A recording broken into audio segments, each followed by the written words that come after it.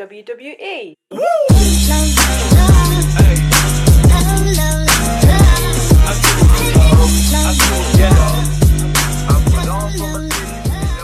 Good evening, everybody, and welcome to episode 159 of Let's Talk WWE. It is the show post WrestleMania. We should be super hyped because we can talk about what happened or who made their intro on the post episode of Raw. That wasn't the case, but we're here to talk specifically about WrestleMania 36, not one, but 2 nights of it. I'm your host, Sonny Sangera, and I'm joined by the one, the only, the man with the plan. Woo! Mr. Lee Baker. Did you woo because of what happened with the NXT Women's title match? I just feel like that's just kind of a nod towards things. I'm good. Yeah, it's been an interesting weekend of everything wrestling and quite frankly, outside activities shortly thereafter. Definitely. And before we're here to talk about WrestleMania, but before we get into that, just again, both me and Lee wish you all, everyone who's listening is safe, you're staying at home, we hope your family and friends are safe and everything. We wish you all the best. And we had that distraction over the whole world just talking about coronavirus. We had the distraction with WrestleMania over 2 nights. And Lee, it would have been, if it was one night, 6.5 hours long.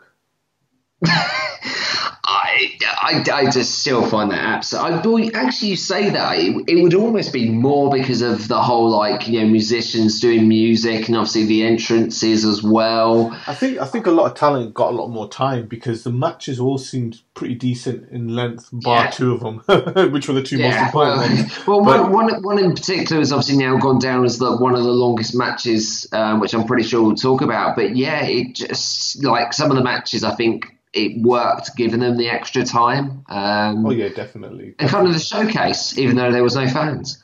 That's it. And we'll go straight into it. So night 1 on Saturday, really quick. Cesaro Gulak, really. Good match. They set, even though it was the first match and it was on the kickoff show, they set the precedent that the whole night was it wasn't just these guys, but everyone was going to be hard hitting, weren't they? Yeah, I think. You saw some stuff as well that was almost technical wrestling that you wouldn't anticipate a traditional WWE event to have. And I was actually quite shocked by this. I actually thought this was going to be, the kind of the day 2 match pre-show, but obviously it was understandable because of the match that happened on day 1 as well. Yeah, definitely. And then obviously WrestleMania. I'll tell you straight, this match would not have opened WrestleMania if WrestleMania was in a stadium or anything, because now I think they've set a precedence over the last 3 or 4 years that people fight to get that first position because the crowd are the hottest, and you can get your match out of the way when the crowd are the loudest and you're done then for the night. But it was the Women's Tag Team Championship, the Kabuki Warriors versus Alexa Bliss and Nikki Cross. 2 things. Number 1, great from all 4 of them. Oscar needs her own podcast, but it was a great match, super hard hitting. Again, you could just tell that there was going to be a lot of thumps. I think this pay-per-view held the record for the most back smacks and back punches because it makes the most noise. But fair play to all 4. I think they had a better match with no fans than they would have had with fans. Yeah, because I think it was, as you kind of said, with the backhands and everything, I think a lot of it was to do with the noise coming from the wrestlers themselves. I think that the intriguing thing for me is obviously with what happened with the outcome is it's clearly evident that Kairi Sane is considering moving on. Her husband obviously works for New Japan, stuff like that, obviously with the outcome that happened. I think regardless, this is what would have happened anyway, but it's clear there's obviously a direction going forwards with both tag teams, if you will. Other than that, it was a good match. I don't think there's anything more you can really add to it, Sonny. Definitely. And then we move on to a match that actually surprised me a bit. It was the length it needed to be. And this match definitely benefited with no crowd, and that was King Corbin versus Elias, because it allowed... The one thing I really liked about probably the thing I liked about the no crowd the most was the fact that the story could be told verbally as well while they were fighting. And Corbin and Elias, they obviously the first two matches didn't have it, but this was the first of many matches that continued their feud during the match via verbal talking, and that guitar shot before the match had even started with no crowd and just the echo of that shot. You just got to have respect for the talent. I would have been so upset if the shot didn't come across as loud or like obviously they would have retaped right, but if the guitar wasn't read correctly, it would have just been bad. Again, I kind of wish that this was kind of portrayed out further, I think. And again, I'll give Corbin his due when he came in NXT, and I've said this before and I'll say it again, it wasn't great. And now he's really kind of become almost one of the best heels in WWE for his character and his kind of personality. But this is obviously where do you go from here now? Is Elias the fall, if you will, obviously against Corbin for kind of holding the tights? I think I don't really want to talk about Elias. I thought it was one of his better matches. I like the physicality side of it. I like the fact that he was really rough and he just wanted to destroy Corbin. The fast punches, the fast stomping, just a clean move. Got it over and done with. That's the sort of character Elias needs to be. That street rough fighter. But I think for Corbin, the best way to put it for me is I see Corbin as Ravishing Rick Rude. He's not as good as Ravishing Rick Rude, but he's that level. Rude never went to the title picture. He was the enhancement heel talent for the top talent, but he also held... So he's in between. So he never reaches main event, and when the main eventers need to come away from a title feud and get enhanced, they beat Corbin in a feud like Roman does, but all the talent below him he beats, if you know what I mean. He's I think you put an Intercontinental or a United States on Baron Corbin and you give it to him for a long time, he can really elevate that story to eventually who takes it off him. It's a huge moment, it's a huge pop, you know what I mean? And that's what he is to me. He's not main event material for me because no matter how hard he works, he excels in that, that medium spot, mid card spot. But he needs to be top mid card, if you know what I mean. Yeah, no, I definitely think. I also feel he. Do I think he deserves or needs a championship? I don't think he does. But you know what I mean? Because obviously, no. But I think about it if say he was nobody. The heel always does better with a belt in the mid-card range. So I would put the belt on Corbin, have him constant, put two cronies with him from NXT or a lowly tag team, have him just keep, Owen Hart style, just keeps winning the IC or retaining the IC title by the skin of his teeth or by cheating, like Shawn Michaels did, has it for such sensational Sherry. Actually putting a female talent or someone with him would work wonders, because then he would hold the belt for so long. And then he eventually loses it. And the thing is, you could build it to the point where that match, where he loses it to someone huge, would be the main event of a pay-per-view because they could do it right. WWE have shown so many times in the past that if you do it right, i.e. Cena's United States Challenge, right?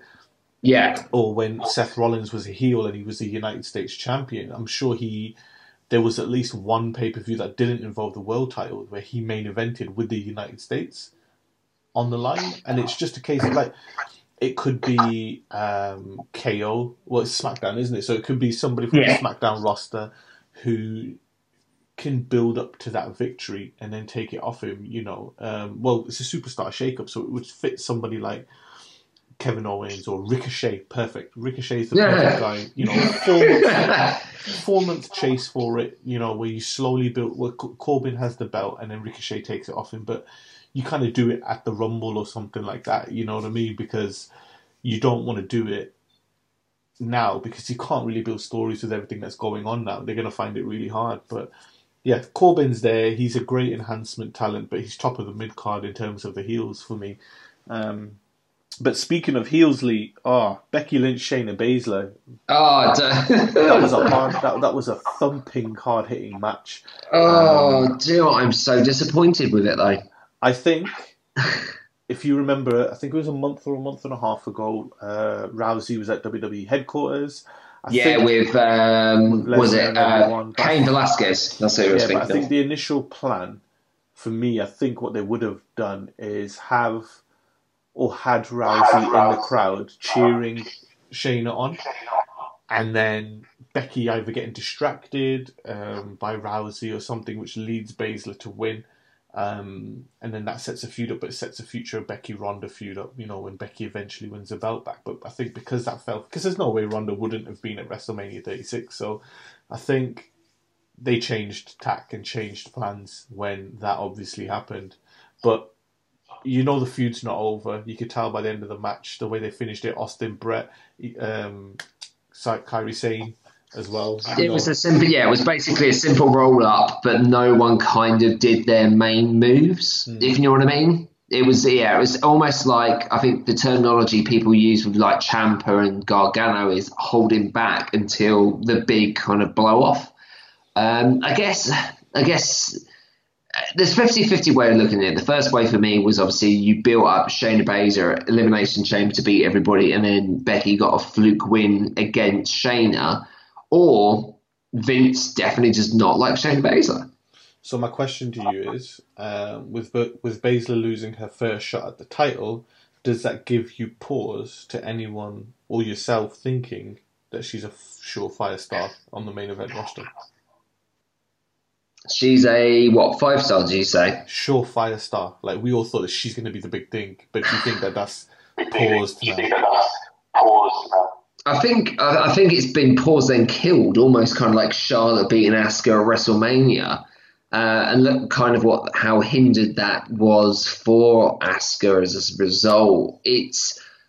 I personally would have still stuck by what I said, which is Shayna basically choked Becky out completely, shock, horror, what just happened. And you then kind of go from there, because I know we're touching on Raw, but there was no kind of, it was backstage promo stuff, of course, but nothing really that kind of made me go, oh my God, it's going to be amazing. I see why they've done it, because obviously it gives them storyline content for a while, but I do think it does hinder Shayna. Definitely. And then moving on to the match that I was really secretly excited about, but worried about in regards to how much time they were going to get. And that was my worry that came true, which was Sami Zayn versus Daniel Bryan. The level of expectancy was so high from me because we know what both men can do. Yeah. And they told a great story, I thought, in the match, the typical sort of champion that Sami Zayn is. Which, again, going back to what I was saying with Baron Corbin. But your thoughts on the match? Obviously, Sami Zayn continues the story and the chase will continue. Yeah, I think, I remember if I did write down, I think I did. It makes sense for the kind of story to continue, which I am happy about. I feel that this really feud is aimed at pushing Drew Gulak, which is a win for me as well, especially if we talked about mid-card and SmackDown and everything like that as well. Again, it's that horrible feeling, isn't it, where two wrestlers, as you've just mentioned, that are really phenomenal at doing what they are, and they're not given the opportunity. So it was what it was, really. Definitely. Do you think the Cesaro Gulak match was better than Sami Zayn versus Daniel Bryan? Yeah, definitely. I was more entertained by the Bryan Zayn match, but that was because of everything that was happening in the story. But the thought of obviously having all these guys in a feud, the potential is, excuse the poetry, the potential is exponential on that in terms of what can happen in the ring, but they're not letting it happen, but we'll have to wait and see. Sorry about all that back noise. I was asking the wife to get me a cider. Well, curiosity, what cider is it? I'm intrigued. The Aldi, is it Alska? Yeah. Yeah, and Nordic Berries fruit cider, so good. Nice sponsorship from Audi. We love it.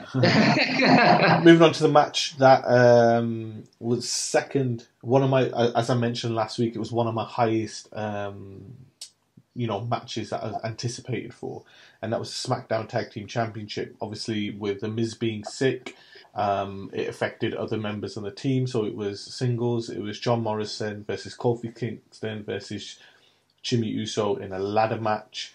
What a match, Lee! And you just have more respect for anyone who goes through a ladder match when there's no crowd. No, absolutely. It was a great match. I think they got I feel if Morrison was the one that was sick and obviously Miz had to replace, I don't think it would have had the same impact and the Definitely. same kind of free flowing of it. And to be fair, the finish was really well done. It allows future story booking to continue. It means that SmackDown itself can have content moving forward as well. So all in all, yeah, really good. No complaints. I said it to you last week as well, Lee, when we spoke about it. I said, obviously, I'm always going to favour the Usos, but The Miz and, as I said, with no crowd, The Miz and John Morrison have been an entertaining watch. At the Performance Centre, it's really allowed them. They've had time to get their personality out, which they used to have back in the day. And they've actually brought some gravitas to that SmackDown Tag Team Championship on SmackDown, because you've got that team, you've got the New Day, you compare the tag team from the Raw division to the SmackDown division, right? It's night and day in terms of feuds and competition. So it's good that they've got it and they've kept it, and then obviously the chase can go on. And I honestly do feel bad because I feel like these three teams would have sat down and had some TLC level matches planned in their head before everything that happened did happen. But Morrison had the WrestleMania moment, which was running the whole entire length of the rope, and hitting Kofi obviously with the move. That was absolutely amazing. And then Kofi springboarding onto a Hurricanrana off the ladder. It was an amazing match. I really, really enjoyed it. And yeah, definitely, I'm happy with. Even though I was devastated the Usos didn't win, I'm happy that Miz and Morrison won because it continues the enjoyment of the tag team division. Yeah, anyway. Absolutely. I'm not even going to talk about it. Have you got anything to say about the Gronk and the 24/7 championship? You saw it coming, right? Let's be fair. Apparently, a tiny elbow to the chest can knock you down for a 3 count. I was going to say, what a heroic, passing of the torch. I mean, you can see why WWE's done it. Obviously, they want media to be focused on the Gronk being the champion, all this different kind of stuff like that. Yeah, it is what it is, right? Second best match of the night for me, Kevin Owens versus Seth Rollins. And when I say the second best match of the night, big thing for me was the verbal in this match. Listening to Seth, you really get into his Messiah character while wrestling was so good. And then hearing Kevin just come out with bullshit when he could, when he wasn't on the receiving end. And I did get really pissed when Seth got himself DQ'd, but then they just went from 4th gear to 6th gear when that match restarted. And obviously the big move of the night, which was KO off the top of the sign. Your thoughts? Of course it was. That was a WrestleMania. No pun intended. It was definitely a WrestleMania moment. That was probably the standout part for me. That was semi-memorable, and you can probably guess why I'm going to talk about memorable later. But really good match. It worked really, really well. And then obviously on Raw, Seth killed somebody. It was great. and it really showed the hate and disgust between them two by being able to talk and us being able to listen to them. And it was actually refreshing to go old school and just have somebody do a big spot, get the other person in the ring and just clean hit him with the move and pin him 1, 2, 3, no near falls or anything. And I think it would have been interesting. I think they would have gone down maybe where Miz and Shane were in their Falls Count Anywhere match. They probably would have gone somewhere around there to do the elbow drop spot if there was a crowd. Because they wouldn't have done it on the stage. The stage is too fucking far away from the ring to do it up there. But Yeah, really, really good match. I really, really enjoyed it, and it was one that I definitely kept up for. Now, I'm not calling this a match, I'm calling it a segment. It was the Universal Championship, Goldberg versus Braun Strowman. Your thoughts? Oh, wrong decision. Hmm. Again, I think I would rather have Goldberg have the title even up to the point of when, um, when everything is obviously all blown over. Obviously, it's been reported why Goldberg dropped the title. It was obviously because his last date was this WrestleMania. Hmm. He's not committed to any other date, but if I'm completely honest, if I was WWE, I would have said to him, right, how much is it going to cost you for one more date? Here's kind of an open checkbook, done promos behind the scenes of, you could have even done stuff like taunting Roman, all these different kind of things, and then Roman beats Goldberg, and then there's that kind of wow moment. I think between this and the Shayna Baszler Becky Lynch, I think this is the one that really did need that crowd reaction if Roman was gonna beat Goldberg. Instead, obviously, we had spear, spear, spear, spear, spear, power slam, power slam, power slam, power slam. If it was me, I would have had Braun Strowman jackhammer, no word of a lie, jackhammer Goldberg, and then Braun becomes his heel, and he keeps jackhammering people. But say the I V. think, yeah, it was interesting because I was a bit hyped for Goldberg and Roman because I thought if they do this right, then, they had two powerful title matches where you could do proper training videos and strength and stuff. I like the idea of only one spear, can rule in this match, whether it be Roman or Goldberg. And I thought, yeah, this is really cool the way they're building it up. And yeah, the original plan was Roman to win when Roman went down sick. A temporary plan within WWE was for Goldberg to retain and then have the match at SummerSlam with Roman. But then, as you mentioned, the availability of Goldberg, he would have to cancel everything. Well, he's had to, but he would have had to cancel anything else he had to keep the belt. And that obviously was just too much money, and that wasn't something that WWE wanted to do. And I think at the same time, the silver lining for Braun is he needed it. And it's good that it's happened with not having him or them taping live Raws or SmackDowns, because they can slowly think about how they're going to do Braun as champion, because he's obviously going to go up against Roman when Roman's ready, but they just need to take their time with Braun now, because it's very rare that there's been a title change and they can't do anything with a champion. No, I So think that's what's going to make SmackDown very interesting on Friday. well, that's it. It's both Just Raw and SmackDown. It's good that these two because the big thing is, Lee, as well, is what a lot of listeners don't realize is the etiquette and morale backstage with WWE superstars, and a big thing that is whoever is the champion, because they're the locker room leader.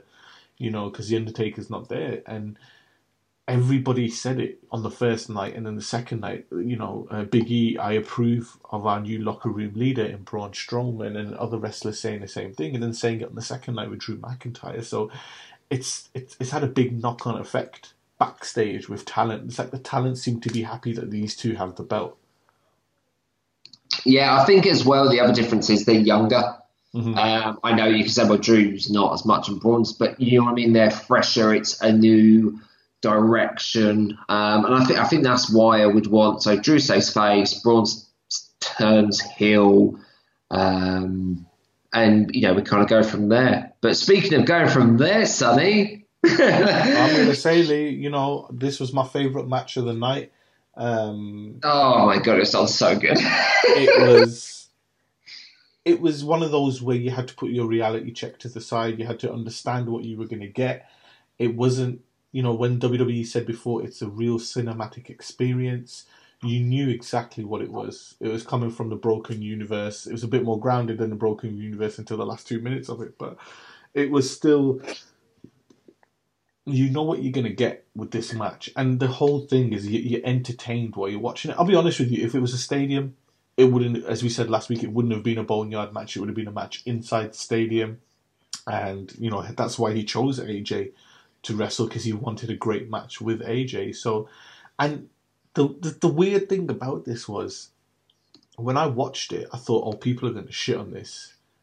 To my surprise and I was happy, people really liked it, because it was just something different.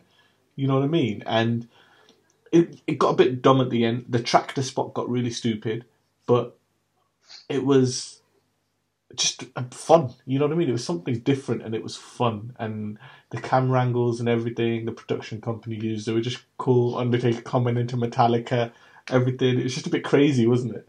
It was. I think again. I feel the ending was wrong, but I then refreshed my head and kind of said about it. Went, well, the good thing is you could have AJ in 6 months' time come out and say, Undertaker buried me. I couldn't get out until the Good Brother. It works with AJ in that way because he can get over with everybody. But the crazier thing for me is, out of all of this, is AJ Styles, known in TNA, New Japan Pro Wrestling, has become a WWE champion. He's been almost a brand now for WWE, and who would have thought that he would be main eventing a WrestleMania? And when I mean main eventing, I mean that I know Shinsuke Nakamura won the Rumble, but it wasn't the last match on the card.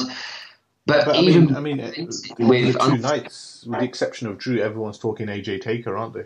Yeah, they're not talking about Firefly Funhouse as much. Edge and Orton's obviously in a negative light, not in a positive light.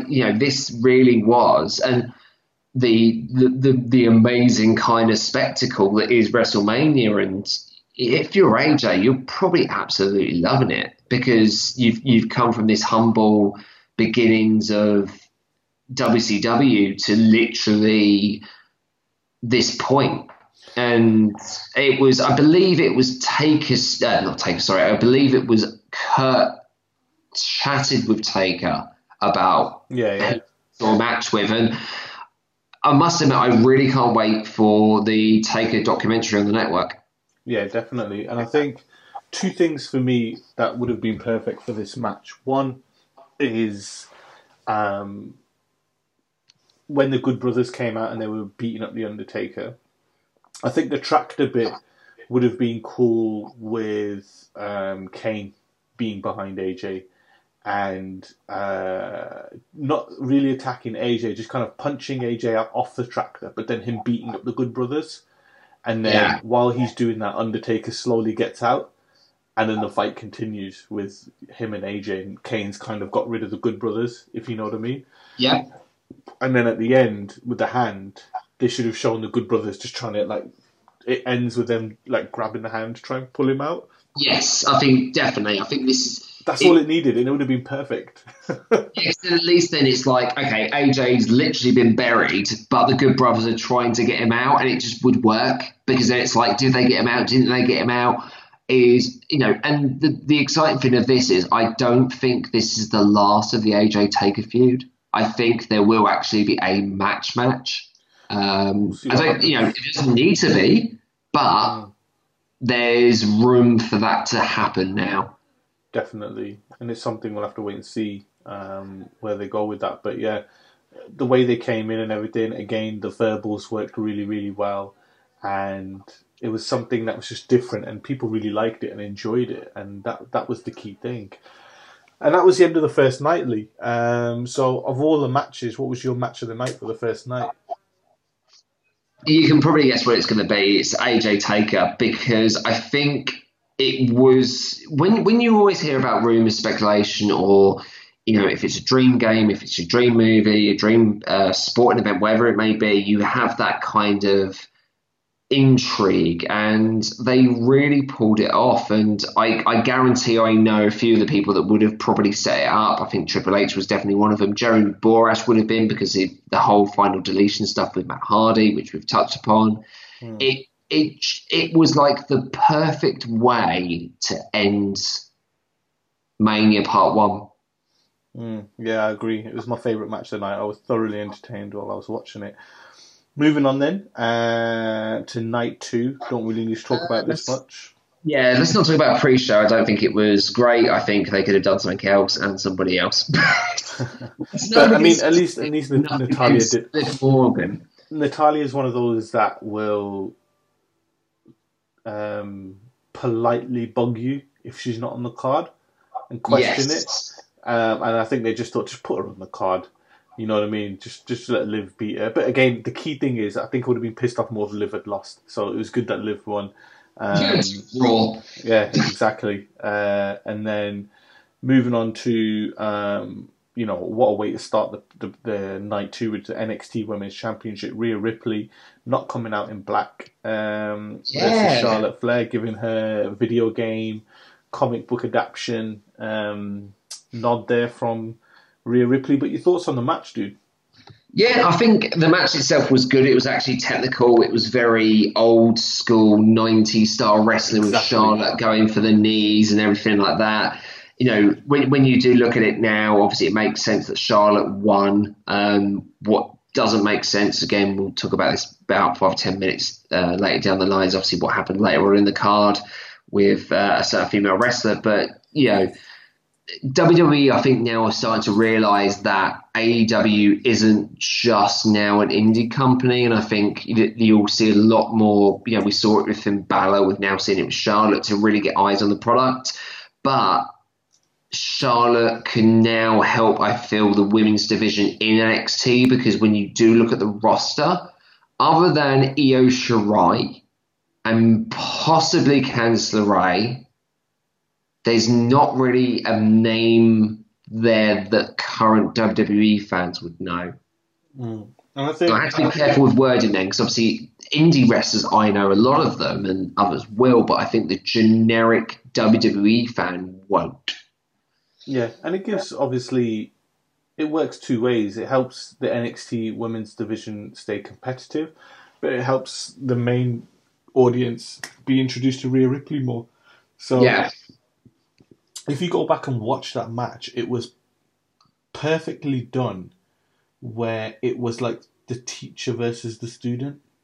Yeah. In a way, like the established, which was Charlotte Flair. It was like Bret Shawn Iron, like Shawn was coming up to take Bret, who was like the mainstay. It was that sort of thing, and it was a really, really good match, and they told a good story on it. I really enjoyed it, and at the same time, I know Charlotte is. She said that people are at that stage now where they just say, I'm unhappy in public, and then creative quickly bow down to them. And Charlotte has that name, which is Flair, where she can kind of get what she wants in the end. I mean, she's always in the big match at WrestleMania and stuff where she doesn't need to be. And it's just one of them. What can you do? Aleister Black, Bobby Lashley, no real build-up. We joked about it last week. Pretty decent, quick match. Nice little filler in there. You got anything to say about it besides? I think the match really itself was designed to separate Bobby Lashley from Lana, in particular, because obviously Rusev is still not signed a contract. I think that's, the foresight now is that's the reason why this match was here. It was basically to give Aleister a win at Mania, sow the seeds for Bobby Lashley and Lana, and that was really it. I think between that and the Corbin match, I would take the Corbin match over this. And I called it last week, Lee. I told you this was going to happen. Otis versus Dolph Ziggler. She's going to come in and they're going to end up having a kiss at the end, like that WrestleMania. Oh, what a fairy tale ending.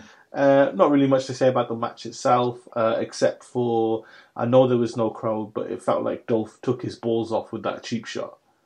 Like full on kick, it's just like, why Dolph? Why? What a hero! Definitely. And then we move on to, again, this is the thing that pisses me off, but I mean, this is what wrestling does. So you got the last man standing match, which is Edge versus Randy Orton. It's the most heated feud on the entire WrestleMania weekend, more than any match that's lined up. Kevin Owens, Seth, Undertaker, AJ, any of these matches, none of them have the hatred that Randy Edge do. They don't have the history Randy Edge do. And if this was in front of a stadium, it would have been shorter, but it wasn't in front of the stadium, so they just kind of went all out.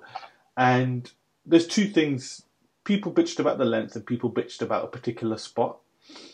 The length, I get it, but I said this to you last week. I said, because they can edit now, it will be a time where Edge and Randy can really fledge out the feud, because realistically on paper there's no one else in WWE that has the history to do a match or a feud of this level, if you know what I mean. And Yeah. the length didn't bother me. I think it should have been the first match of night 2 though, because it would have been easier to watch then, because the matches before this were a bit like, oh, I'm not really fussed about these. So we were tiring out before this match came on, and then we were tiring out because it was 38 minutes. But I enjoyed it, especially the last 10 minutes of it. It was everything I wanted this match to be. It was violent, hard hitting, verbally pushing the story further. Had great a great ending to it. Obviously, Edge as well, showing that even though he beat him, it still meant something. That relationship still means something. And from a pure, obviously, everything that they set out to do, it worked really, really well. Again, everyone's obviously talking about the Chris Benoit spot, aren't they? With the weighted rope.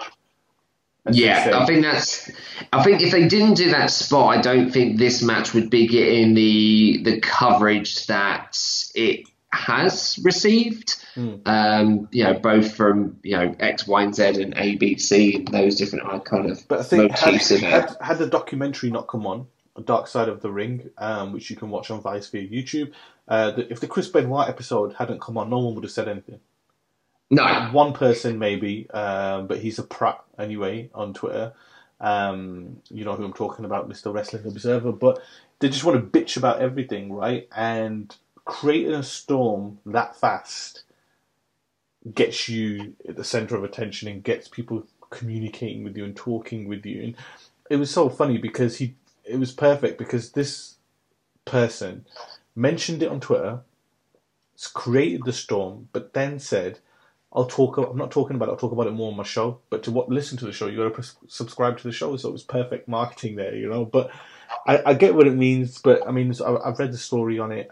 Listeners, if you're not aware, so Chris Benoit obviously hung himself, which was via a rope, which had a weight to it. They did a spot in the match where Randy put Edge, the rope around his neck and things, which symbolised that, obviously, how Chris Benoit killed himself. I don't know if you saw, Lee, the report came out that the editors put a note on the file, which went up to higher-ups, about that segment and if they wanted to edit out, and they said no. They didn't think it was that big of a deal, But, again, it's not like people are talking about it now. There's bigger things to worry about in the world than a spot in a match. But your thoughts on the actual match? How did it do it for you? Obviously, the last man standing between Edge and Randy Orton. I kind of watched it and then went back to rewatch it, if you know what I mean, as a way of kind of going, okay, this is what's going on and so forth like that. I feel Stadium would have been better. Do you know what? Actually, I don't think.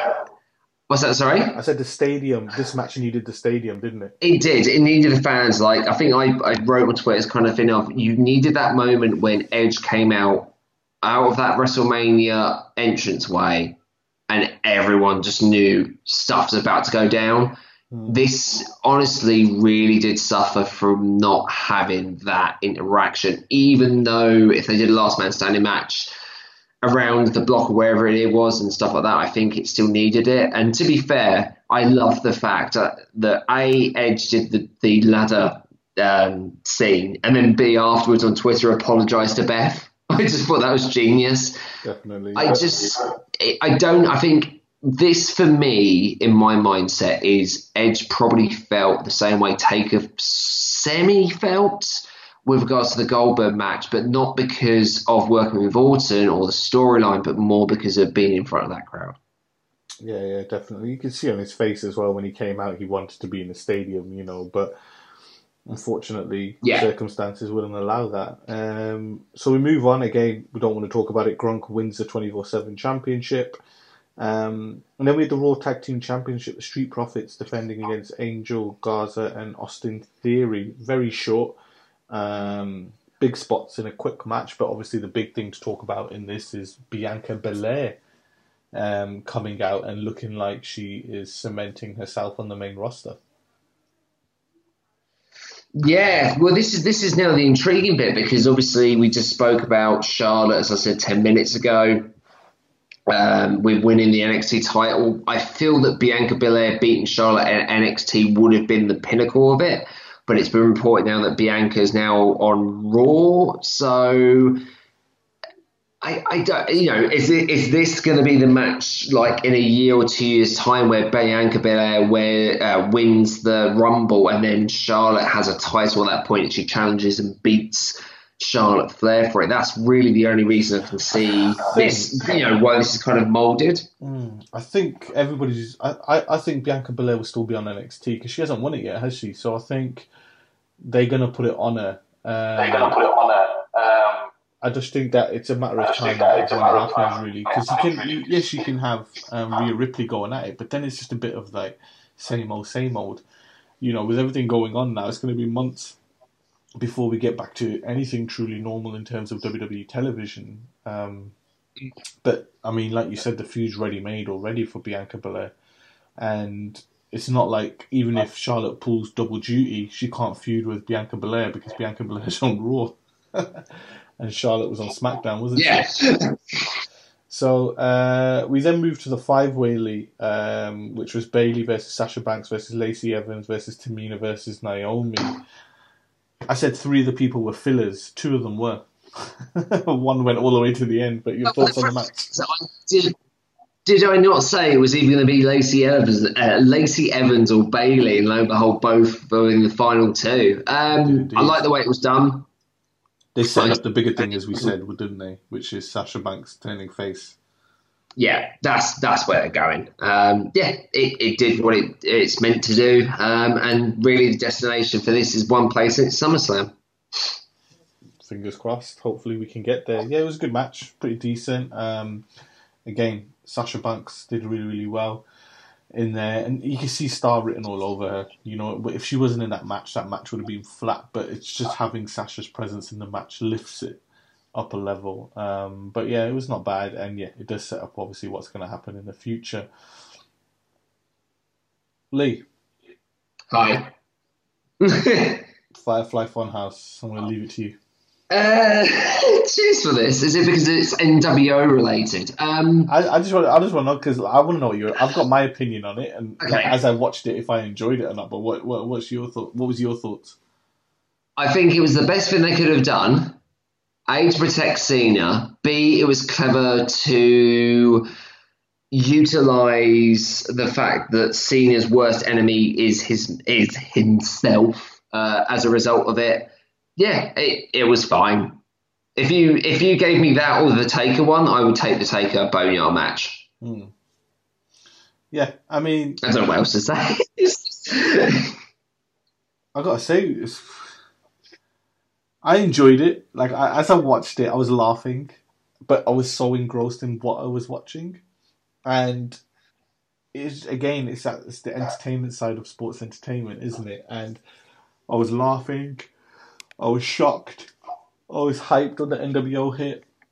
And they were just, that's the sort of thing what it is. And to a lot of people, again, this was the same. This was such a polarizing match. Some people you either ridiculed it or it was the best match of WrestleMania. That's literally all I've seen. It's one or the other, It's literally a love-hate relationship. That's it, And to be honest, it was probably the closest thing to true art WWE's ever done. You know what I mean? With Cena dressing himself and things like that. And it was stupid and it was silly, but that's what the Firefly Funhouse is. That's what the character is. That's what they're allowed to do with it, And the funny thing is, for nothing has been able to penetrate trending terms that aren't coronavirus, and WWE did it almost 20 times over the weekend because of all the stuff they did at WrestleMania, and people were happy about that, and it was the distraction, and people were talking about it all day yesterday. They weren't talking about the horrible stuff in the world. WWE did what they needed to do, which was take your mind off what's happening outside and entertain us with stupidity and laughter, and they did that, however way you took it with the Firefly Funhouse match. I hope they do more. I really do. Did you see Eric Bischoff's post? Yes. After the match. Listeners, if you haven't, it was basically Eric Bischoff filmed himself saying he's the only person to be fired in October and then main event WrestleMania in March or April. So, I mean, that was the only bit I didn't understand. I was like, okay, we're going to target Eric Bischoff in this like scene. I mean, I think what it does show is, at least, is that Bray was always a WCW boy. It's so true. Lee, we have it. We have our first ever UK WWE champion, finally. You know, we got close with the British Bulldog. We got what we thought was close with Wade Barrett and the Nexus when they were feuding with Cena. We're here now. We have it. We have a UK represented WWE champion. Drew McIntyre beats Brock Lesnar. Again, it was just a short match. They didn't obviously want to work a lot when there's no crowd. I think the match would have been longer had there been a crowd there. But, I mean, your thoughts more on the fact that, again, Drew McIntyre is now the man? It's crazy. I mean, obviously, I think loads of people joked, didn't they, saying like Heath Slater now, you need to win a WWE Championship. You know, like the big one, whether it be the Universal, obviously the main one, because obviously Jinder's done it and Drew's done it. Well, if no one can now ever take that. Does it? He's up there with they're up there with DX and Evolution, aren't they? With multiple world champions, because like at the moment, yeah, exactly. So when it comes to Hall of Fame, it's going to be a huge impact of it. But in all honesty, I think Drew has deserved it. It's almost like it's a fairy tale in the way that Vince, when Drew was I think 23 or 24. Basically said like he's going to be the future of this company in WWE, and lo and behold, here we are, and it's actually become a reality. And I think as a talker and as an ambassador for the company, I think Drew is going to be really, really good. And it's now really to see who would dethrone Drew. That's quite exciting compared to who would dethrone Braun. I think that's, if you want eyes on the product, you most likely will probably watch Raw. Yeah, well, I think, if he's back, it'll be Roman and Braun. If SummerSlam is in normal flow, it'll be Brock Drew rematch, similar to the way they did Seth, but Drew will be defending. And whoever feuds with Drew now, Drew demands, you match his physicality in the ring, and he's passionate about what he's doing and his craft, and you'll see that sort of you remember when Drew won the NXT title, his defenses were so intense, and his matches were so intense, and we can expect the same thing. Especially now. Just hope he doesn't get an injury like he did in NXT. Yeah, exactly, and obviously he is going to push that locker room, who, again, were all saying the same thing, that he's going to be a great leader. And now Scotland, mate, 5 champions across all WWE companies, with Raw, SmackDown, NXT UK. Yeah. 5 champions from Scotland. But, I mean, it was a unique WrestleMania, too big for one night. They quickly swinged it, and they swinged it well. If you paid let's be honest, in America, the extortionate prices, you got 6.5 hours of wrestling, which was pretty decent. And it's come and gone now. Where does it, a brief summary for you overall of the 2 nights of WrestleMania? I think it shows that WWE have the ability to build exciting content and almost make WWE feel like the entertainment business that it should be. But if they're going to do that, then they obviously need to continue doing these kind of one-off specials. We talked about it on last week's podcast. Do a WWE in your house. Do some of these really kind of fun interactions that kind of develop and build further storylines and all these different elements to them as well. Obviously, as I said on socials, there was, in my opinion, some wrong decisions, but really, I guess it depends on what happens in the future between now and when this, pandemic ends. Definitely. And there's not much to talk about, obviously, with Raw, because oh my god, it's awful. It wasn't a post-WrestleMania Raw. It was just a Raw full of matches quickly. to make up the 3 hours that they could as fast as they can with segments and stuff. It wasn't a real representation of what they could do.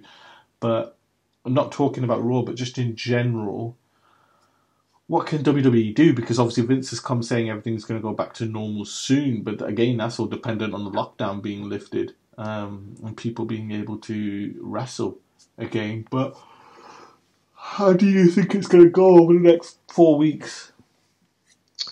I think a lot. It's, I reckon WWE have obviously taped matches. I think for the first time in WWE for a while, we're going to get a lot of long-term booking.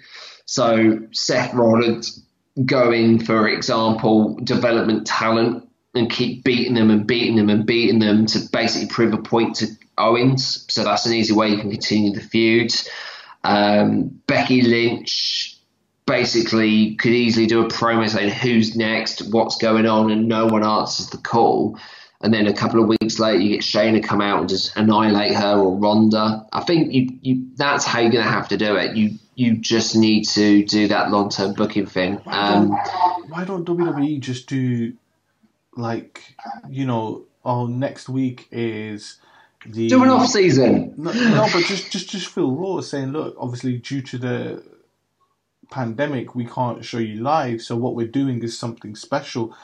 Week 1 of April is the Stone Cold Steve Austin Raw, where some of the countdown to his best Raw moments, and then week 2 is The Rock and the best of his Raw moment. People will probably get more viewers. Well, do you know what I was going to do, or what I would have done? Do Southpaw Wrestling. Ends on WrestleMania, so WrestleMania ends. Then you do a season, no word of a lie, a season of Southpaw Wrestling until everything is back to normal. And as soon as everything's back to normal, then you start the new season. At least by doing the Southpaw Wrestling, A, it's WWE programming. B, they can do the most funniest, wackiest stuff because it relates to what they've done with the Boneyard match, and they can have a champion and all these different kind of things to it. And if it does really well, newsflash, you've then got a programming, content, if you will, for basically the WWE network. And it's not going to take anything away from what exists. I think that's how it should end. And you could then have, the Gronk going around with the 24/7 title, and it just would work better. But instead, WWE obviously opted to go the route of, just continuing the thing. I use the example from AEW. Jericho's basically banned all fans until he says so. It's genius because it's relatable to what's going on. Exactly. But we'll see what happens, Lee. We will see what happens. Indeed. Time will tell. Well, listeners, obviously, me and Lee will bring you a show each week during the lockdown. If nothing is happening, then it will be a much, much, much shorter episode where me and Lee will just be, in the words of Austin, shooting the breeze, chatting about random wrestling things. It could be wrestling figures, wrestling games, old school wrestling matches, things like that. Just some dumb stuff. But we'll see what happens. Lee, have you got anything to say to the listeners before we go? No, I think a lot of it is... I think actually there is one thing. I don't know if WWE actually talked about this, but currently if anyone is not on the WWE network, they're actually doing the network for free. Not a 3-month trial or anything like that. It's legit free, so you can watch a lot of the classic wrestling matches, everything but WrestleMania, of course. So it's a really good opportunity that if you are a big fan, you don't have much money, understandably, with everything going on at the moment. A great recommendation for me is Edge's 24. And yeah, as long as you've got an account, the network's free at the moment. Excellent. And listeners, we will see you next week. Until then, stay safe, stay at home, watch wrestling. Good night, everybody.